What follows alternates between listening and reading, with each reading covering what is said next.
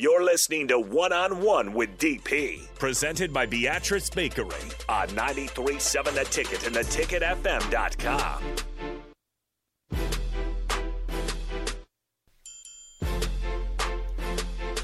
Final segment. Again, I thank the folks from Marielle's Food for the Soul. We're going to be out there this afternoon. And then the folks from Ambition Electric, who sponsor and bring this segment to you, bring Barry Thompson to you from Virginia. Barry Thompson, what we want to know is, are you cooking or are you eating? I cook and I'm eating.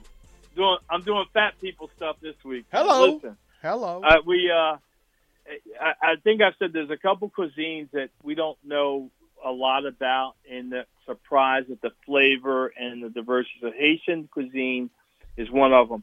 I can't describe it. I'm going to get details on one, but I'm just going to give your listeners one. First of all, there's a condiment called pickles, Pikliz, pickles. Okay. It is a very simple condiment. It's everyday things that you can put together. It should be on every Nebraskan's table that likes a little flavor and a little heat. You can adjust it. It involves Scotch bonnets. It's pickles. And I'm going to mention it later on. Another one is called Epis, E-P-I-S, sometimes referred to as green sauce. Again, it's not exotic. It involves things, very common ingredients that you would probably have at your house, but they're blended together. And those two condiments, definitely pickles. It should be at every restaurant. Anyway, so those two things. So the dish involved pickles, which I'll show you how to use, plantains or tostones, which are really easy to make. Go look that up. I put a picture in there. There's a little dipping thing. We had a mojo dipping sauce. Again, common stuff you can make it out of.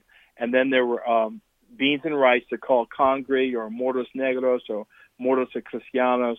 It's just rice and beans. But I would look up a Cuban rice and beans recipe and then make them flavorful. But the star of the dish is this thing called griot, G-R-I-O-T, griot. Griot, you start with pork shoulder, and you cut it up into cubes, maybe an inch and a half, whatever it is going to be. And then there's a kind of a three-step process that I would highly recommend that you do. The first thing is, it's called cleaning your meat. I don't know that our meat really needs cleaning, but I'm not skipping this step. You're taking about 8 limes, you cut them into thirds, and you're taking each individual piece of meat, kind of rubbing it, squeezing it at the same time, and then you put some vinegar and some salt in that, and you let it sit overnight if you can. It can be done in one day, but I recommend put it away, let it go overnight, bring it back out. You're going to, I don't know why, I just follow the directions. You pour boiling water over it, let it sit for 5 minutes, and then you take that, and then you're going to rinse all that stuff off. And then into a big pot, you're going to take a half a cup of that E-piece. And then you take that meat that you've rinsed and put that in there, halfway full, kind of stir it around, make sure it's all coated in that E-piece. Then the other half, and then another half a cup on top of that. Then you're going to throw in some what they call sour orange juice. There's a way to convert it if you can't find it. You can mix limes and oranges together, all that stuff. Some vinegar, some salt. I'm sorry. No, the mojo marinade. Then some chicken bouillons and some salt, and then a bundle of thyme and parsley. And then if you want to, because they're crazy with these Scotch bonnet peppers, you do what you want. I left them out. But then you're going to stir it all around, and then you let that sit for 24 hours. Now you're ready to move on. You can take that pot out without adding anything to it. You're going to bring that to boil. It will create its own juices from all that stuff that's been in citrus and everything's been injected into that meat. And it's literally going in the pot. It's going to look like nothing, but it's going to it'll start to boil. You let it boil for, I went about an hour and 20 minutes. And here's where the real challenge comes from. When it's fork tender at an hour and 20 minutes, now there's one more step. You're going to get full on testing. There you go. The pieces just to make sure, that everyone's tender enough. Yeah. But after you've done these two steps, which essentially tenderize the meat, flavor the meat, right, when you're done, you literally could eat it, put it over rice and eat then. You're going to then take those pieces and kind of quick fry them to give them another texture. You don't You're going to just till they turn golden brown. You'll take them out. You let them dry on a rack, and they are phenomenal. And the bite, there's two things that go with it.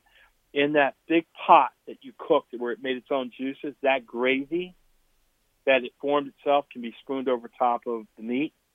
And then the pickles, which is on the plate, if you put that with that pork bite, the citrus and all that stuff goes perfect with pork. And it's already got all that stuff on the inside of it. It's just a flavor freaking explosion going on in your mouth. We're having a ball with it. Man, so jump on the ticket, jump on Rico's page. He's got a picture of it. Barry Thompson, you did the thing, man. Everybody's hungry now. I did it. Everybody's hungry now. All right, brother. Hug the family. Love you, bro. Talk to you next week.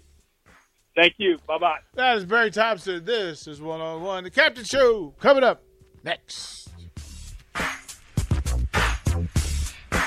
Did you know that yearly Medicaid renewals will start again soon? This means millions of people who were enrolled in Medicaid during the pandemic may no longer be eligible for coverage. If this may impact you, the good news is you have options. Anthem Blue Cross and Blue Shield can help answer your questions so you can find an affordable health plan for you and your family. We want you to feel confident you're covered. Click to learn more. Policy exclusions and limitations apply. Anthem Blue Cross and Blue Shield is the trade name of Anthem Health Plans, Inc.